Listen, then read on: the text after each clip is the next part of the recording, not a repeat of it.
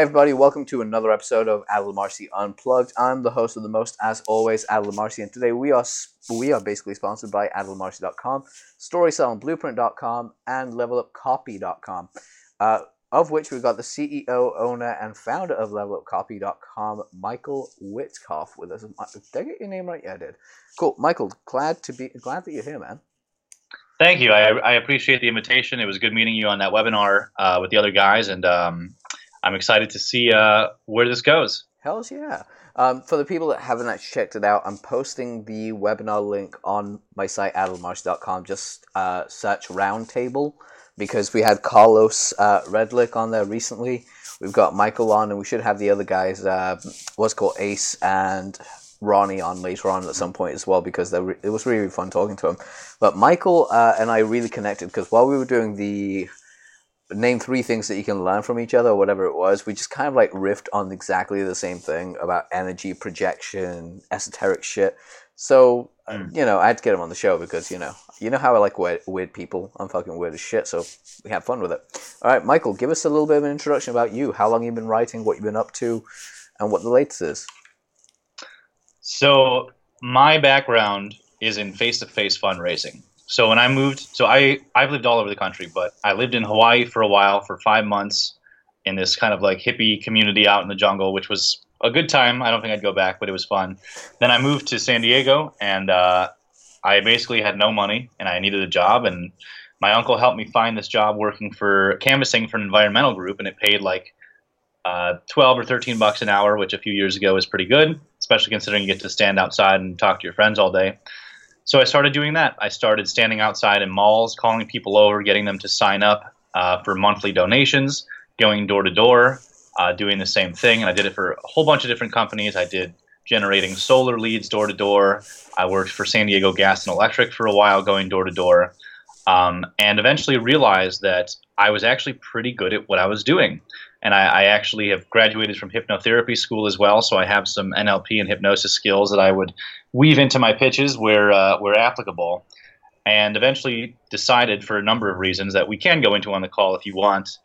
Some of it gets a little bit dark, but a few reasons I decided to try my hand online with the same skills. And copywriting is not that fundamentally different from face-to-face sales. Similar structure and flow. So I started writing for myself at first. I had a book in the men's dating world that I sold 500 or 600 copies of, and that was my first successful venture. And then quickly realized that basically every single business needs copy, because even if you have the best product in the world, no one's going to find it, no one's going to care, no one's going to buy it unless you can demonstrate that your product solves their problem. That's what they care about, right?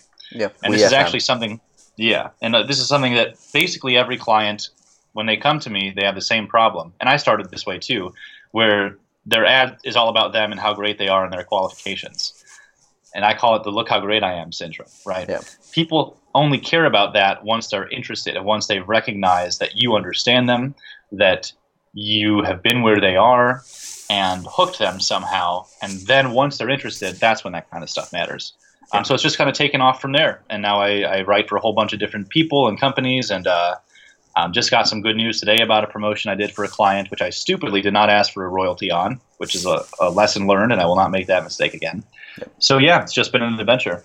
That's pretty awesome, man. I'm really happy to hear that. Now, just kind of backtracking a little bit, because there's something that you said that is really stupidly important for everyone listening in. Obviously, this is an audio interview that we'll be doing. Michael literally said that you need to stop kind of like exemplifying yourself and showing, look how great I am. That great I am syndrome works at a certain time. But when you're starting off, the best thing you can do, because you will face imposter syndrome. I think nearly everyone faces imposter syndrome at one point or another. The way that you overcome that is when you're writing your promotions, go through something what we call WIIFM, WIIFM, which is what's in it for me. I think Gary Albert coined that term, and it's served me so well. But like, kind of backtracking to give you guys an example, I was writing an email sequence for a friend of mine this morning. I say writing, I was more or less just like looking through and telling them what to change. It was blocks of graphs, which is a no-no, but more importantly, it was everything just almost started with I, me, my journey, stuff. Yep. And I was like, dude, cut all this shit out and just write. So I started out like this, and this, just like you. continue on about them, and it works. So Yeah. it's such a powerful thing. The only time that "look how great I am" works in a promotion is if you're leading with proof, like if you're showing a picture of your results, because that is enough to hook people and it answers the question, what's in it for me, right? So like Mike Dillard, I've seen his ads on Facebook about growing your list, and right there is a big picture of his charts and his metrics. So that's kind of "look how great I am," but it's in a way that the audience cares about and adds a lot of authority and credibility. So that can work. But that's different than just talking about your own self. I'm actually going to go ahead and add another example. The way that you can say, look how great I am as well works is when you're running what I really want to get this guy on the show, Donald Miller, because he's fucking awesome. If you haven't checked out his stuff, I recommend that you do. Donald is more of a story brand guy. I wouldn't call him a direct response copywriter, but he uses a lot of our principles in his promotions. And that dude's entire thing is like, build your story about how you start off, like take him through the hero's journey, all the other stuff. And you can start with, look at how great I am now, but it wasn't always this way before. And you kind of like do a preludes and like, this is where I am today. Check where I started out though. This is the journey of a great person. And now this is the shit I'm going to teach you how to get here. So it works in several ways in how you can get that. But with that being said, something I did want to explore with you as well is that it's really funny how many copywriters, and great copywriters really, and marketers and salespeople start off in door-to-door, face-to-face selling. Like if you can say, who was it? Who's the investor? It was a really great investor. Can't remember his name. Don't know why it's eluding me right now. It could be Warren Buffett. Could be someone else. It was, I don't do business, like when I'm buying companies or investing in them, I have a simple thing that I look for that tells me how good that company is going to be as in the startup. And that is, I look at if the CEO or president of the company or the head of sales has ever done door-to-door sales. If they've ever done that, I will happily put my money in because they know how to sell. Because a lot of VPs of sales have never fucking sold a thing. I don't know if you actually know this, but the majority of like VP of sales, I think like 50% have never actually sold a damn thing on the phone. What they've done is take a shitload of courses by salespeople and tell other people how to do it, but never really got on the phone themselves. So interesting. Yeah, it's essentially like we're going to repeat back what we've been told, rather than we were on the phone with someone and told them, "Hey, fuck it, this is what you need to do." Yeah, I mean, we used to do, so I don't think people realize, like you go out, and I won't name the company, but you go out and you see, let's say, environmental groups canvassing, they're hippies, they usually smell like weed, they have beads in their hair and tattoos and everything, and they're talking about the environment, saving the environment. People don't realize what a ruthless and cutthroat environment it actually is for the canvassers. So every single morning, before we go hit the streets, as it was called, we would stand there pitching each other, giving each other like 3, 4, 5 objections in a row just to practice what we called objection cycling. Yep. So we had a very specific structure and format we would use to overcome objections, get them interested again. It's very in-depth and hardcore sales that's going on. And also you get fired if you miss your quota for 2 weeks, even if you've been at this company for years. Wow. So there's high competition, high turnover.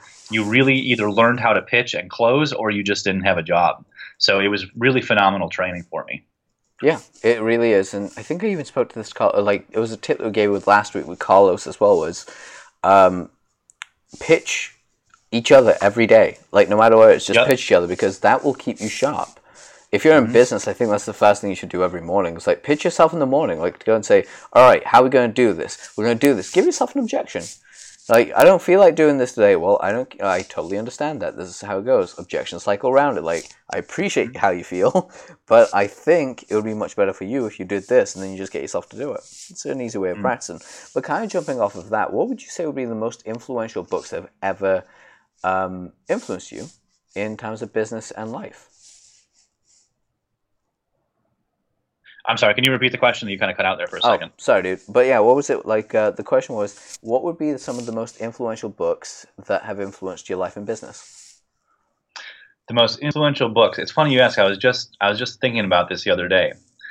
So we're going to get a little bit more esoteric here than I think, because a lot of people ask me all the time, like, who do you follow? What business books do you read?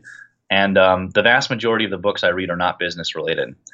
I've read Breakthrough Advertising and Great Leads, and those are really important fundamentals for business. I read the New Testament at least once a day. There's so much in there that keeps me going in life and just inspires me and keeps me grounded and keeps me sane. So I do a lot of that. There's a book called The Master Key System by Charles Haanel that I've been going through recently. That's really, really great stuff. Great stuff, right there. Yeah, as long as you actually do the exercises. I do 15 minutes of that per night. What he calls going into the stillness or the silence, whatever his term for it was, where basically I just sit completely still, clear mind, practicing what thoughts I'll allow pass through my mind or not, just to become a better master of my own fortress, as you could say. Mm-hmm. And on a similar note to that, there's a book called The Kybalion. Yep, I've got one. The Kybalion. Oh, you've got it? You read it? It's awesome, yeah, right? Hold up one second. For the guys that, it's not going to be on video, but I'll post it up. I've got it somewhere around here. You know when you have like so many books that you can't remember where the hell you just put the damn thing? But yeah, please continue on about the Kybalion. So it's written by, it's attributed to what's called 3 initiates. I'm pretty sure I know who 2 of them are. I think one of them is probably William Walker Atkinson, who's one of my favorite authors. I'm pretty sure another one of the 2 is Paul Foster Case. I'm not sure who the third is or if there even is a third one, but basically what it taught me, similar to the Master Key System, was the laws that govern your own mind. Yep. Because when you get a handle on how your own mind works, and you actually take control of it instead of being pulled this way and that way by all the different thoughts and instincts and impulses that will drag you around until you get control of it, it just results in such a more stable and successful and peaceful and happy life. Yeah, there you go. Right there. Found it. The Book of Hermetic Philosophy. Exactly. See, Philosophy of, it's probably Greek, but it claims to be from Egypt. With these kinds of books, you never actually know where they came from. Yeah, they all come up with their own origin story, and they all want to be the oldest and most authentic, and you never know, so I just go for the content. So I found those 3 books. Between those 3, Master Key, Kybalion, and the New Testament, those are really my 3 go-to books for keeping myself on the right track. That's pretty sweet. See, I think, just to kind of like jump into the whole third thing, considering when it was written and released, I'd actually wager that the third of the 3 elders was Ralph Waldo Emerson. It very well could be. Yeah. You never know. Because Emerson's ideas were pretty out there when it came to it, but they aligned with very much what the Kybalion says. Yeah. All these, there was like this explosion of these new thought ideas, right? Yeah. You have, and I'm not saying I agree with everything these guys think. I've actually been writing a book criticizing some of them in certain ways. But you have people like Napoleon Hill, Neville Goddard. The modern incarnation would be guys like Bob Proctor, is kind of a continuation of that line of thought. It was like this explosion all at once of all these people doing this stuff. This is where like this secret comes from, where the law of attraction comes from. It's all kind of taken, and Wallace Wattles, that's where all these things come from. I would actually venture as far as saying, after the revelation about Napoleon Hill recently, I've kind of like, I understand why I never really sunk in with Think and Grow Rich. What revelation are you referring to? The fact that he was found out that a lot of his stuff he never did. A lot of it turned out to be quite a bit weird. As in, you believe that he did it, or you believe that he didn't do it? No, I believe that he probably didn't. There's a very fine line. So this is the trick. So this is part of why I stay grounded in the New Testament so often, and my faith and my religion and my spirituality that comes from there, is because when you start playing with these ideas of the mind creating reality and that kind of stuff, it can become a very blurry line between lying to yourself and making decisions in your mind. And I think a lot of people, I think Napoleon Hill probably fell victim to this, where he was writing from who he wanted to be in order to manifest it, but it wasn't honest. Yeah. So compare that with a guy like Charles Haanel, who before he wrote the Master Key System was a very successful businessman. I'm not even sure Napoleon Hill ever spent ideas in his books. I like Grow Rich with Peace of Mind. I thought was a very useful book. I liked, that was the last thing he wrote. He was like 80. He had won a. Dude, you cut out.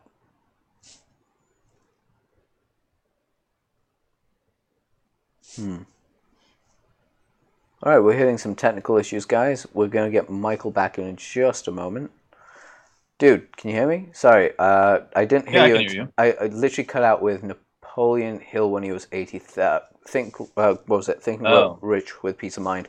That's where you cut out. So I'm going to stop my video there. But yeah, please. Can you hear me? Yeah, I can hear you loud and clear now. Could you actually continue from that point? Sure. So there's a book he wrote that Dan Kennedy suggested, Grow and Rich basically with Peace of anything, Mind. Yep. yeah, anything Kennedy suggests, I'm going to look into. I'm pretty sure from hints I've seen in Kennedy's books that he's a big fan of New Thought as well, talking about how nothing occurs outside until it occurs in the mind. So I've found Napoleon Hill's books useful, but I don't take it necessarily as truth. But guys like Atkinson and Hunnell, as far as I know, they actually did accomplish what they claimed to accomplish. Um, so I always try to keep myself grounded in discerning truth from falsehood when it comes to these things, while still gaining the useful lessons from the teachings. That I totally agree with. It's very similar. I mean, so many people actually don't realize how many great books are out there. And essentially, one of the first teachers I ever had, he told me this. He goes, "What you want to do is you want to study from everyone you can, but always question it with a grain of salt, and always note that whatever the source is that you're being taught." I think we've lost you again. So I'll just say this for the sake of the show.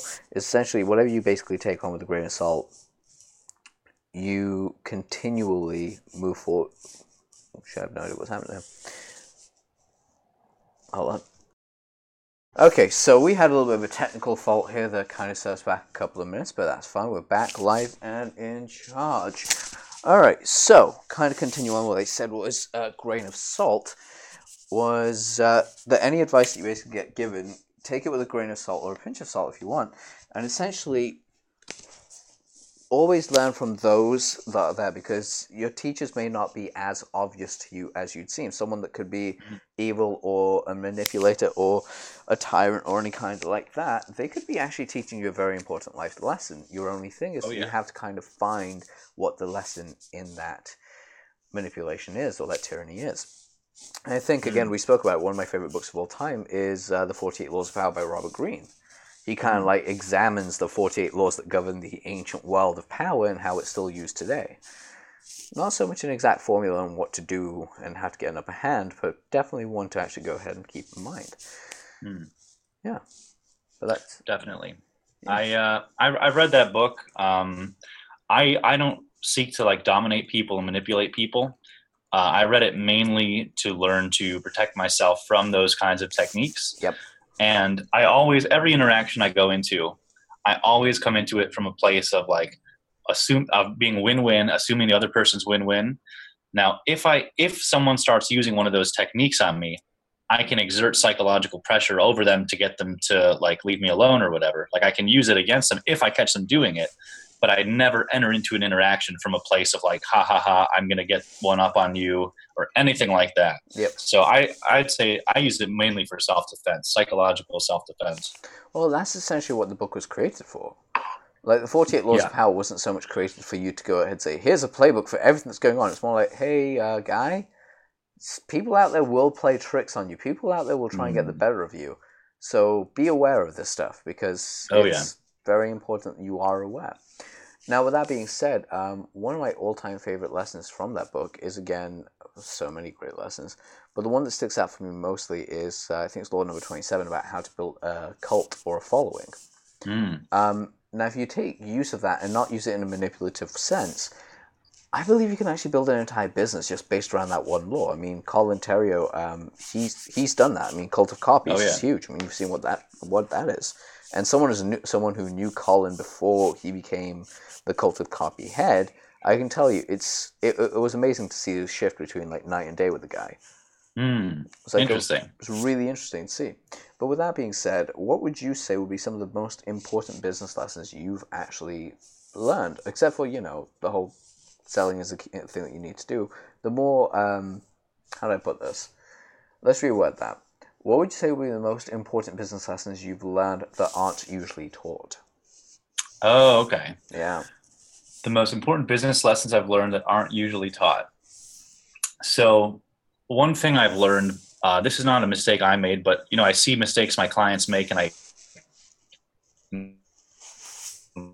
learn a lot from. And the idea of social proof is obviously very important, and some people go overboard with the dishonesty. They'll buy like tens of thousands of likes on their Facebook page to make it seem fancy or whatever.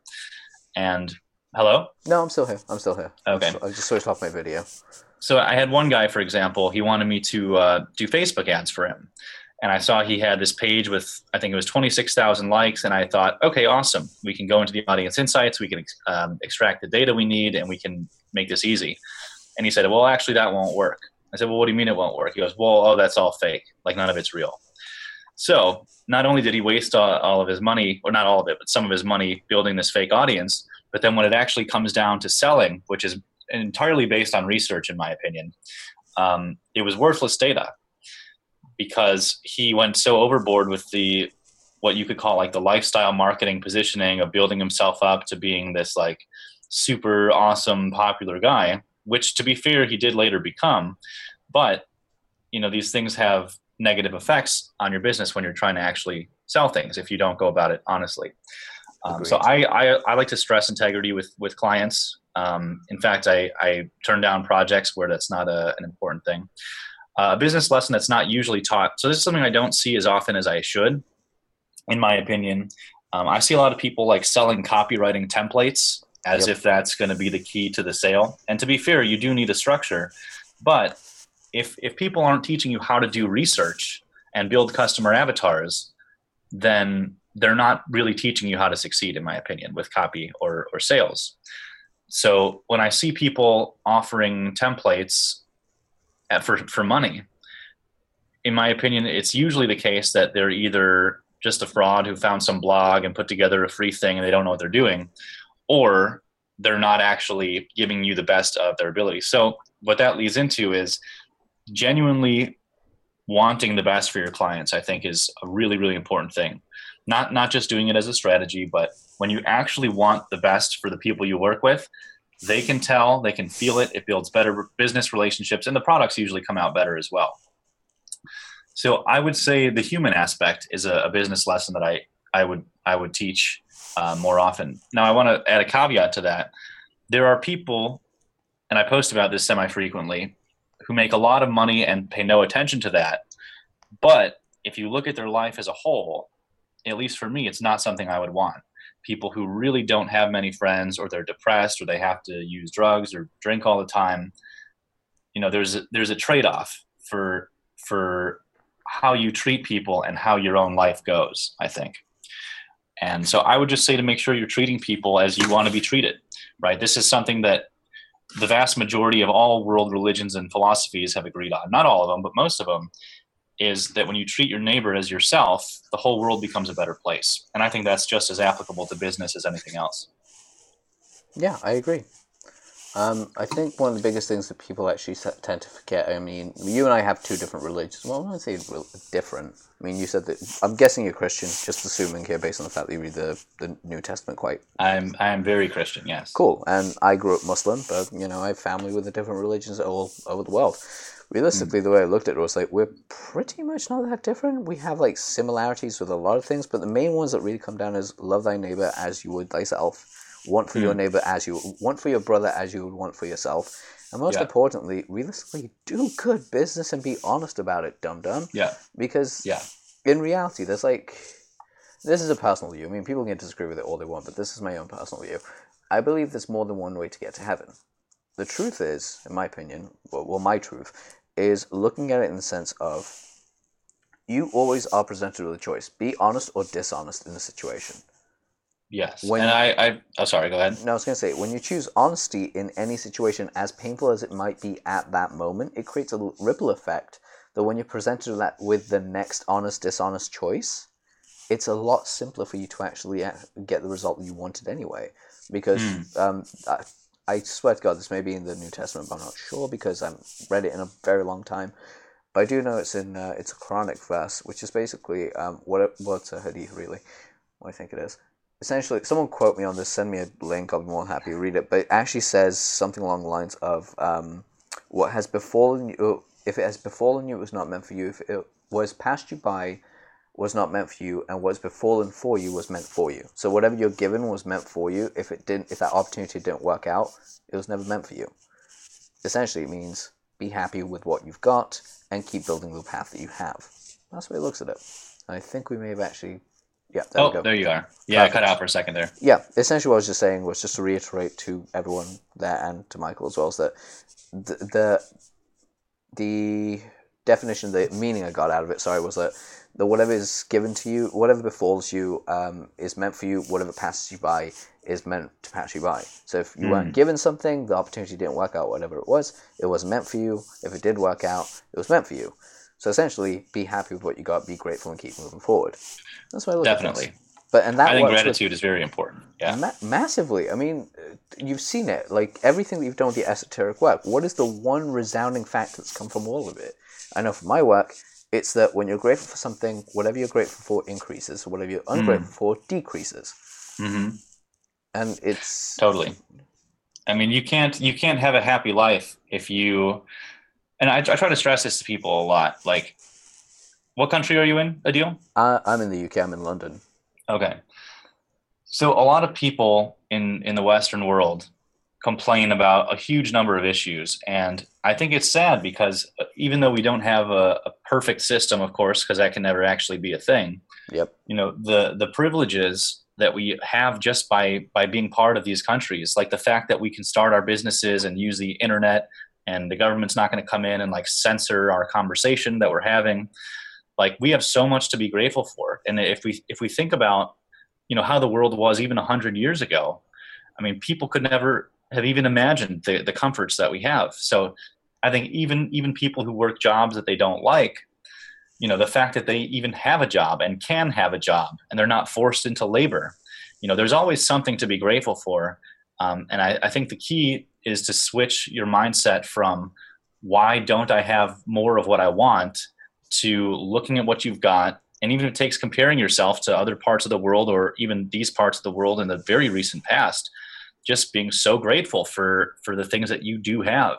I know that a lot of people, I posted about this recently and one of my friends disagreed, but I meet more millionaires all the time. Like these, you know, you fly around these copywriting circles. These are the kind of people that fly around in there. And a surprising number of them are very unhappy, which was interesting at first. But when you're just seeking to attain more outer stuff, you know, that's a path that doesn't go anywhere. That's what the Buddhists call a hungry ghost, where you just keep eating and eating and eating, but the food isn't getting digested, right? It's not satisfying you because your ghost passes through you, so you stay hungry. Whereas if you just look at what you've got and you're grateful for it, you know, you can be happy without having that much stuff. So I just think that's a very important thing to do, is to recognize what you do have and be happy for it while still striving for the things that you want. Agreed massively. It's funny because I was having this exact same thought today as I was walking back. I turned to my friend. I literally just said to her, I was like, you know what? This is the first time in my life I'm genuinely like, I'd realized it before, but this is the first time I've stopped and actually looked at it and gone, holy crap, my life is easy. Right? Like up until this point, everything was like a struggle. I gotta get this, and now I'm like, I can choose when I want to work. I can choose what I want to work. And she was like, you know what you are, because there's a lot of people out there that are stuck in dead-end jobs they don't know what to do with. They don't have the knowledge we have. They don't know this, that, the other. I mean, it's out there. They just don't know to go for it. Yep. And especially for guys like us who do the internet marketing, like we have something that 99% of the world will never have. We can work from our homes, in our pajamas, on our schedule, with no boss, very little overhead, no employees. Like, this is the dream. You know, we have that freedom life that, you know, people a couple hundred years ago had to worry about being eaten by animals or killed off by a disease, and they didn't even have medicine to fix it. And so we're living in this like complete fantasy, amazing world. We have so much to be grateful for. It's great because when I first went down this path, you know, I gave myself 3 years to build that life for myself. And I thought, you know what, if I can give up everything that I know, everything I'm comfortable with, and all my social circles and going to bars and clubs and chasing women and all this stuff, if I can give all this stuff up for 3 years and just work really, really hard, and I still can't do it by then maybe I'll like go back to a regular job or something. But I got there in about 2 years. So I hit my deadline. And it's amazing. Like, people listening, I hope you hear what I'm saying. Like, you're going to be working for the next 2 or 3 years anyway. So you can either be building someone else's dream for less money during those 2 and 3 years, or you're building your own. Like, as long as you're going to be laboring, you may as well it in a direction that actually, time goes fast. We never actually know where the boundaries of our own life and mortality are. Like, life's too short to spend that time not doing what you actually want to do, in my opinion.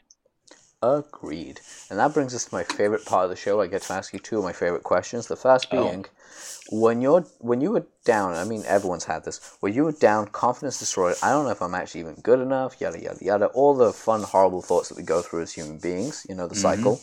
Sure. What did you do to tip the scales back in your favor so you can actually gain your confidence again, so you can actually feel like you are that person and exude that confidence outward as well as inward? What did you do? Are you talking specifically about with business or with life in general, or? Bit of both. Let's go with both. Okay, so ultimately, what got me through those periods, which I had constantly in the beginning, you know, when I had to learn this whole language of copywriting from the ground up. Like, I didn't know what traffic was or conversions or split testing, and I like rebelled against it the whole time. Like, I didn't care. I didn't want to learn it. I just wanted to have an online business, and I didn't know if I was good enough or smart enough, like you said, all that stuff. But my what Napoleon Hill calls is the burning desire carried me through it. You know, Nietzsche, whose name I know I'm mispronouncing, said, "Who has a sufficient why can overcome any how." And so the answer is, no matter how painful it was or no matter how difficult it was, I did not leave myself any options. I gave myself those 3 years to do it, and I was going to do it one way or the other. And then I started getting feedback from the real world, you know, outside of me, getting conversions on client sales letters, making them money, selling my own stuff.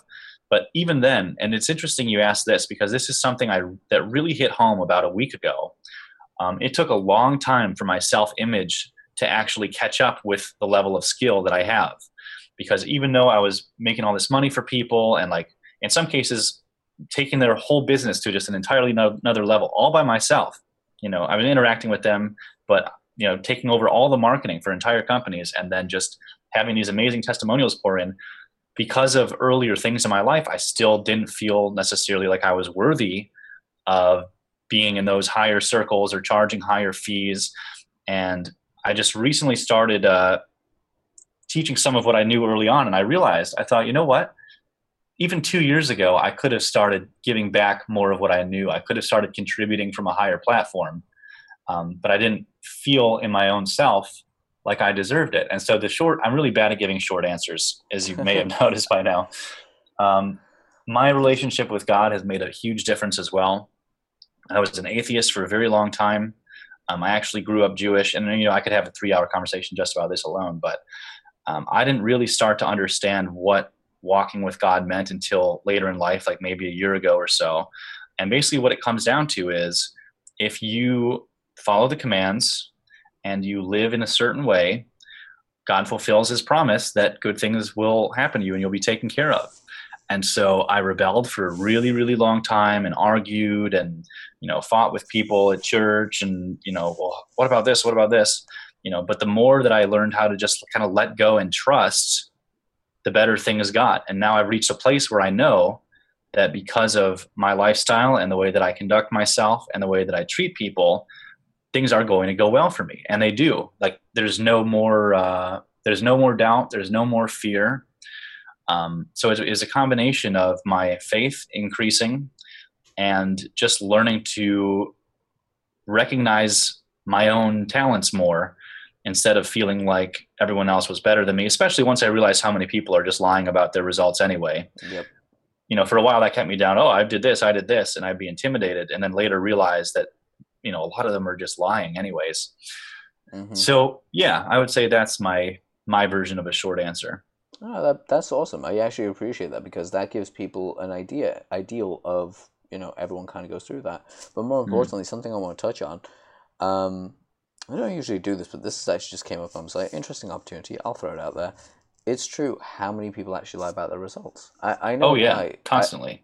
I know a guy that for a long time, I never used to talk about my results with the public because I was scared that people were like, really, you did that? Prove it. And half the time I could prove it, but the other half I couldn't because what it would do, I know myself well enough, I'm stupidly lazy with keeping,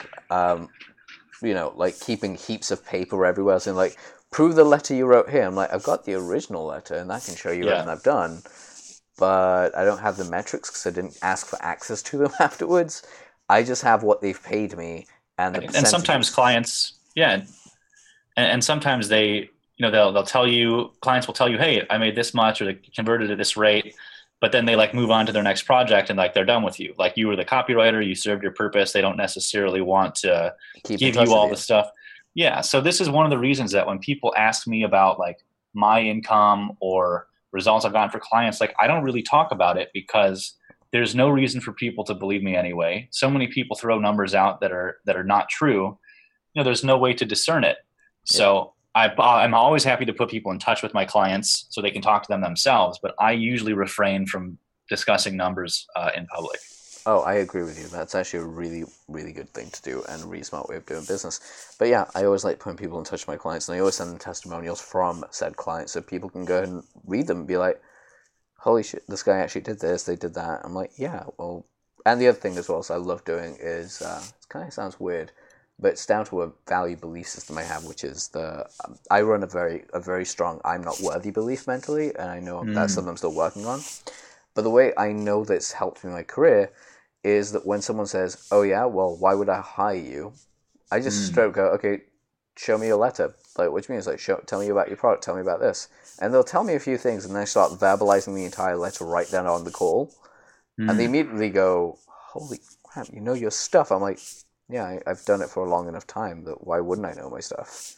Yeah, you can demonstrate huge value just by. So whenever I'm talking with a new prospect, like I always give value first. I like to teach them something, just to demonstrate that I know what I'm talking about. Like if they can reach out to me and say, "Hey, I want to write copy," and they leave that first conversation like with new knowledge or new information. And guys and gals listening out there, if you're a freelance copywriter, you should pay attention to this. Like now you're not just a commodity copywriter. You're not just one of the people from the Facebook group or from the forum. You become an important, maybe even pivotal part of their business now. You become a go-to person. You become an expert. You become an authority and someone, and this is a really huge thing that, again, we could talk about for hours. I think we talked about it a little bit on that roundtable webinar. Like when you give kind of freely, and I'm not just saying give everything away, but when you just freely give, then the person on the receiving end of that automatically and correctly assumes that you are living in abundance. Now, this is something that it took me a while to really figure out. Every client wants you to be a high value writer or a high value consultant. They want to work with people who are in abundance. They don't want to work with the guy who.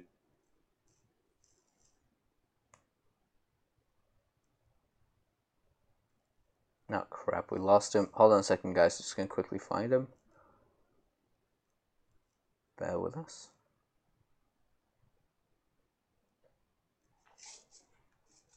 Adil? Yeah, hey dude, sorry about that. It literally just cut out No when worries. you literally got to the pivot point, which is like people want to work with people with abundance, and that's what they're looking Yeah. for. And then it cut out. It's like, damn it. Okay, I'll go back into it. So yeah, people want to work with high value people, and high value people come from a place of abundance. If you are being, what's the word I'm looking for? Stingy. It starts with an S. Stingy, yes. If you are being stingy with either your compassion or your interest or your energy or your value, there are some people who I've seen position themselves that way because they think it makes them look more like an expert. I think it makes them look like a clown. Personally, I would never work with those people. Agreed. Won't name names, of course. People want to work with the one who's abundant. They want to work with the person who, when you share with them something as part of your discovery call, they think, oh, wow, this guy's got so many clients or this girl's got so many clients that like they can afford to give a little bit away and they're not afraid of losing me. And just that one little shift in their own perception and their own mind, in my opinion, can often go a long way towards getting hired because that's who they want to work with. They want to work with the person who has all the clients. And when you conduct yourself this way, you don't have to go around bragging saying, oh, I've got 3 other clients this week, so if you don't take this spot now, then you might lose out. Like they get it because you're demonstrating your abundance without saying it. I think it comes back to showing and not telling. Yep. Like you want them to perceive you as abundant and high value, but you don't do it by saying, I am abundant and high value. You do it by conducting yourself as if you are abundant and high value. And ideally, you really will be too. Yeah, exactly. If you basically put in the work, of course you will be. Why wouldn't you be? Exactly. That brings me to my favorite question of the show. And it's basically 3 quick tips. And I know you, so I'm letting you run with the mic here. It's essentially what 3 pieces of advice would you give someone? And again, this goes out to 3 different markets. So it could be an overarching thing, it could be one for each person. And that is essentially the first people that you're speaking to is people that are entrepreneurs, as you know, as widely accepted as the term, but realistically I call them people that are looking to jump onto the hustle of like becoming their own boss. So those people that are in transition from working for someone else to working for themselves. The entrepreneur or business owner or copywriter that's basically, I've worked for myself for so long, I'm just going through a dip right now. I don't know when the roller coaster is going to come back up. I'm at the bottom part of the roller coaster. And the third group of people are people who've hit a plateau. They're like, I'm doing great. I just don't know how I can go further up from here. I've hit a glass ceiling. What 3 pieces of advice would you give to those guys? Doesn't have to be business. That is a great question. Could be about anything. Okay, so I'll address the first one last, and I'll start with the second one. People saying there's a roller coaster, I don't know when it's coming back up. So one of the laws from the Kybalion is the law of rhythm. And what the law of rhythm means is that everything ebbs and flows. And if you think about the world, the sun rises and sets, the moon goes in its orbit, civilizations rise and fall. Everything moves in a consistent rhythm, and there's an illusion that some people have that things need to be permanent or should be stable in a certain way that they are not. And as long as you are thinking or operating in your life from a place that is opposed to the laws of nature, you're always going to lose and you're going to feel bad and it's going to be confusing.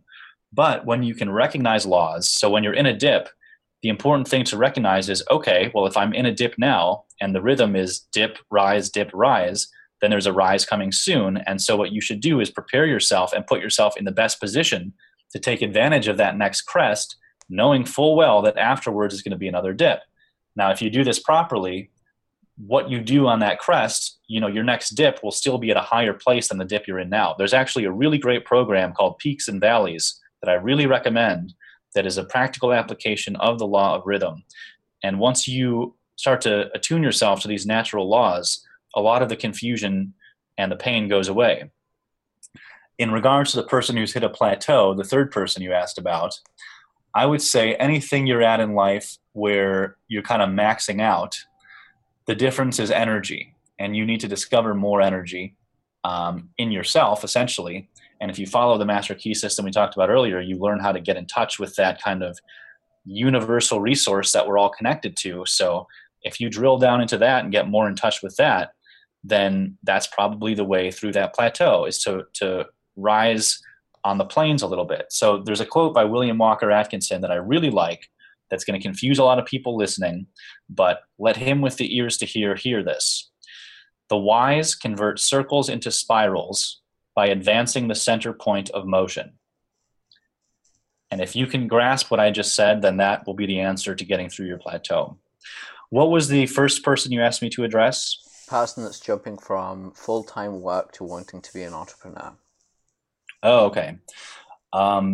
You need to sacrifice everything and keep going. And even though it sucks at first, you need to take the massive action with the understanding that as long as you're applying your energy and your action properly, eventually you'll start to figure it out.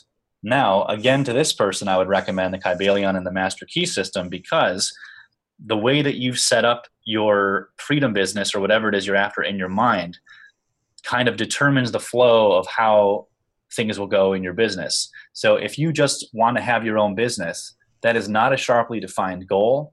That is not really an end point. And if you don't have an end point, you're basically like a ship out in the ocean, just floating this way and this way and this way, saying, well, I want to get to shore. Okay. But if you don't know what shore you're trying to get to, then how will you know whether you're getting closer or farther? How will you know whether you're maybe even going backwards to the shore you came from? You have to define your endpoint as clearly as you can, and then keep your mind, instead of focused on the details of your business, like, which landing page software should I use? Should I sell things on Amazon or should I do freelance marketing?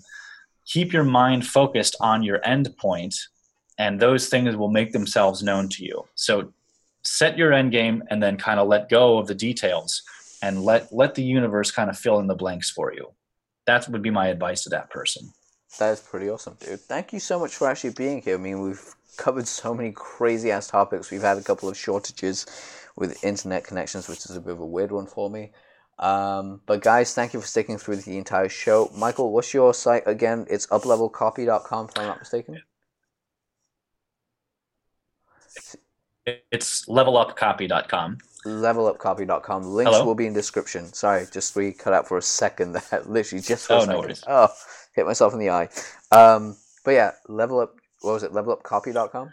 Yes, if you go to levelupcopy.com, you can see there's different services my agency offers. You can see client testimonials. You can find the application, because I can't work with everybody at this point, and there are certain things I look for with clients to make sure it's the best possible outcome. But everything you could possibly need to know about me and my company is over at levelupcopy.com. So feel free to reach out to me there. Yeah, dude's a cool guy to talk to. All right, Michael, thank you so much for being on the show. Guys, I will see you on the next episode of Adil Marcy Unplugged. And thanks again, Michael, for joining us. Sure. Thank you again for the invitation. You're welcome.